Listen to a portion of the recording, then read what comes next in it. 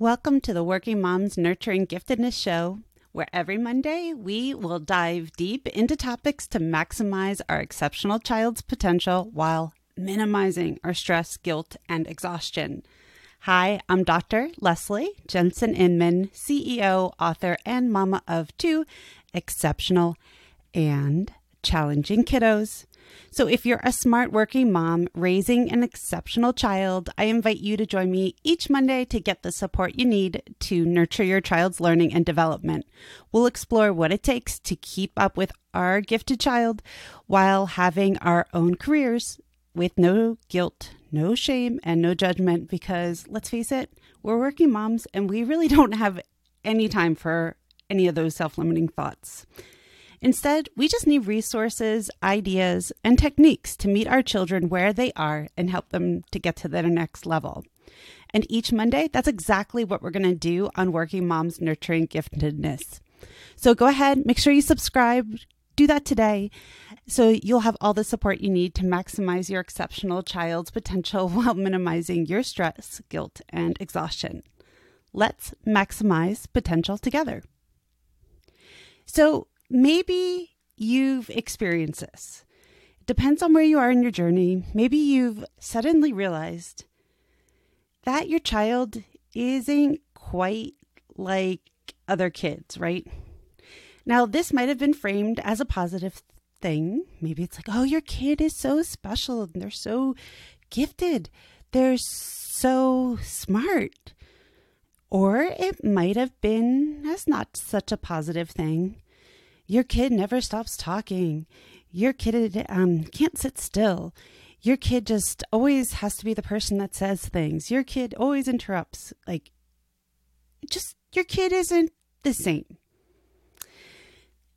Now, however this is framed, it can be a bit of an overwhelming experience, because finding out that your kid is different, finding out that they're not average, they're not common, they're not quote unquote normal, well, that's sort of hard to deal with, because our culture generally is set up for average, normal, which is super cool for folks that are average and normal. Systems are set up for that.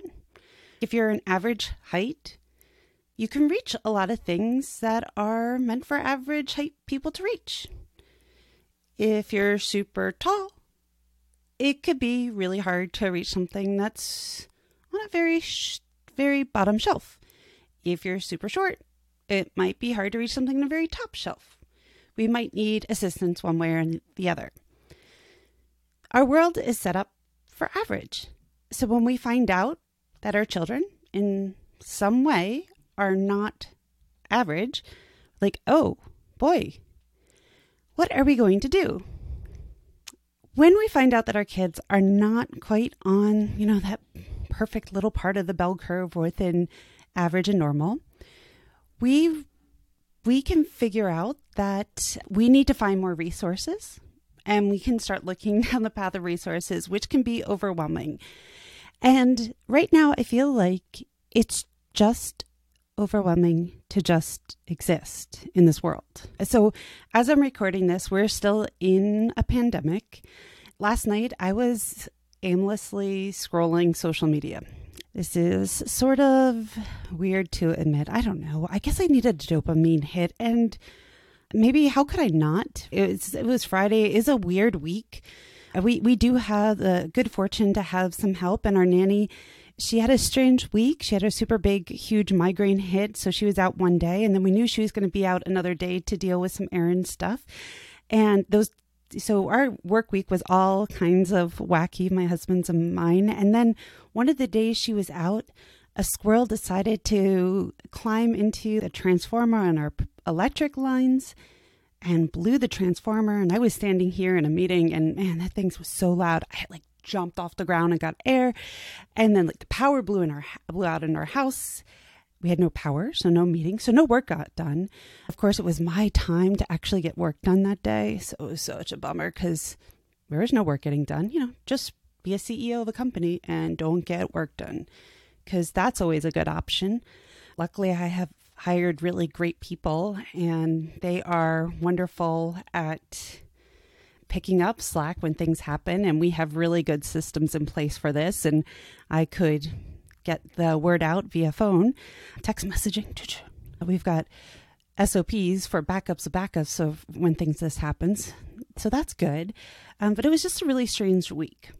And life was feeling very overwhelming. And I could feel that it was feeling overwhelming for my friends, mom friends that are here locally and all over the country and just everywhere. I was just getting messages from everyone. And so I was, of course, like seeking that dopamine hit and just scrolling social media. And I came across this, and it was like this little graphic. I have no idea who the author is. I couldn't find an attribution.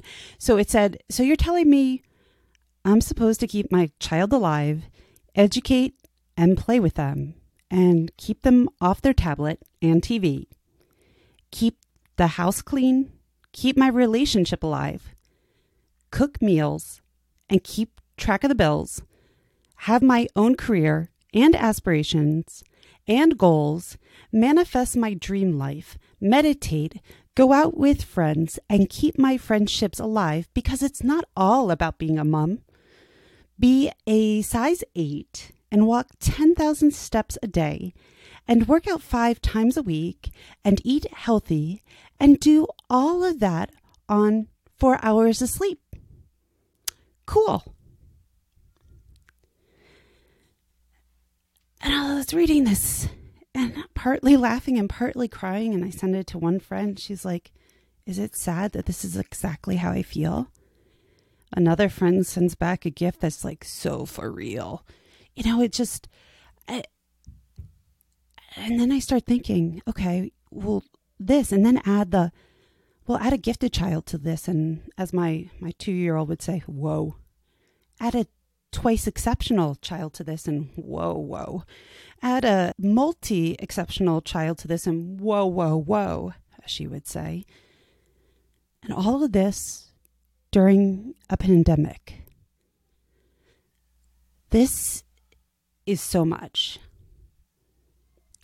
This is too much. And if you feel like you are at the breaking point, you are not alone. You do not have to do this all alone. Even though I know it can feel so incredibly lonely. And you don't even have to do it with just getting dopamine hits off social media. Although, I'm not sure, every once in a while, maybe it's okay. Just feeling like connecting with people. That's okay. But you can ask for help. So the interesting thing about being a working mom, at least for me in my role as CEO, I do a lot of things. Like I delegate work. I coach people to take on my work. I always feel like one of the most important things I do is I delegate my work to other people so that they can raise up their skills. It's the most ethical thing I can do for them and the organization. So they're always learning and becoming stronger and better. And so I realized, I'm like, why am I doing this at work and not at home? We have a 6-year-old, he just turned 6, and a 2.5-year-old, and they're fully capable of doing a lot of things. And I'm fortunate enough, I have a great partner, husband, and he's very capable of doing a lot of things.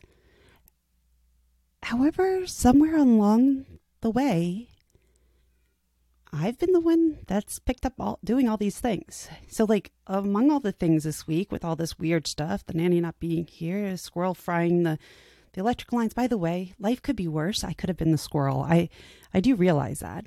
I had to buy rain boots for one kid, snow boots the other. It's been weird weather this week. We didn't have sizes for either of them. Too small, too big, nothing just right. 2E kids, they have to be the right texture sometimes. Has to fit just right. Very hard. For those of you with kids with sensory processing stuff, you know what I'm talking about. Not easy stuff. Buy like 10 pairs of shoes, try 10 on, hopefully one works, return 9. Oh yeah, wait, returning those other 9. If you have a partner or someone else that you can delegate that to, do it. You don't have to be the person that is the one responsible for returning those other 9 pairs, right? You don't have to be the one to print out the shipping label or to bring him to the store or put him out for the delivery person or whatever the process is. A very simple example of this week, our son is 6 and he's pretty self-aware, and he realized he was fidgeting a lot, and he was fidgeting with the remote control, and the remote control back, where like the battery cover is, he was fidgeting with it, and it really was driving my husband a little batty.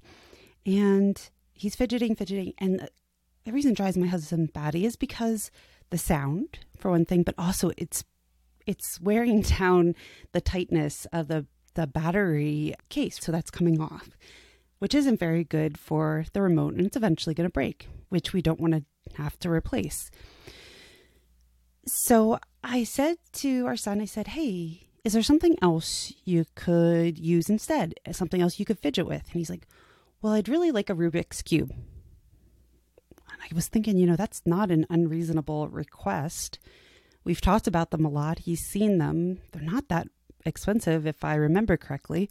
I'll just go online and get him one. It sounds good. I was all ready to almost buy it. I was there on the page, and then I thought, wait. Yes, I could just buy this and make this easy, and I could just do it. But I should ask my husband to do this. And not only that, I should ask my son to ask my husband to do this. They can have the conversation. I can step out of this, and I can start building and understanding a foundation for them to do this in the future without me involved. And this seems like a small thing, but how many times do these small things happen, right?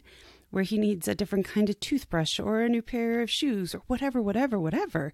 There's always something a kid's going to need, especially at this age where they're growing. If I don't have to be the one to have the conversation, and I don't have to be the one to do the research, because I like to research so much that I'll research it a lot, and I'm not the one that has to buy it, then I'm not the one that has to be thinking about it, just the cognitive load of thinking about it. What day is that going to arrive? Did it arrive? Do I need to go out to the mailbox for it?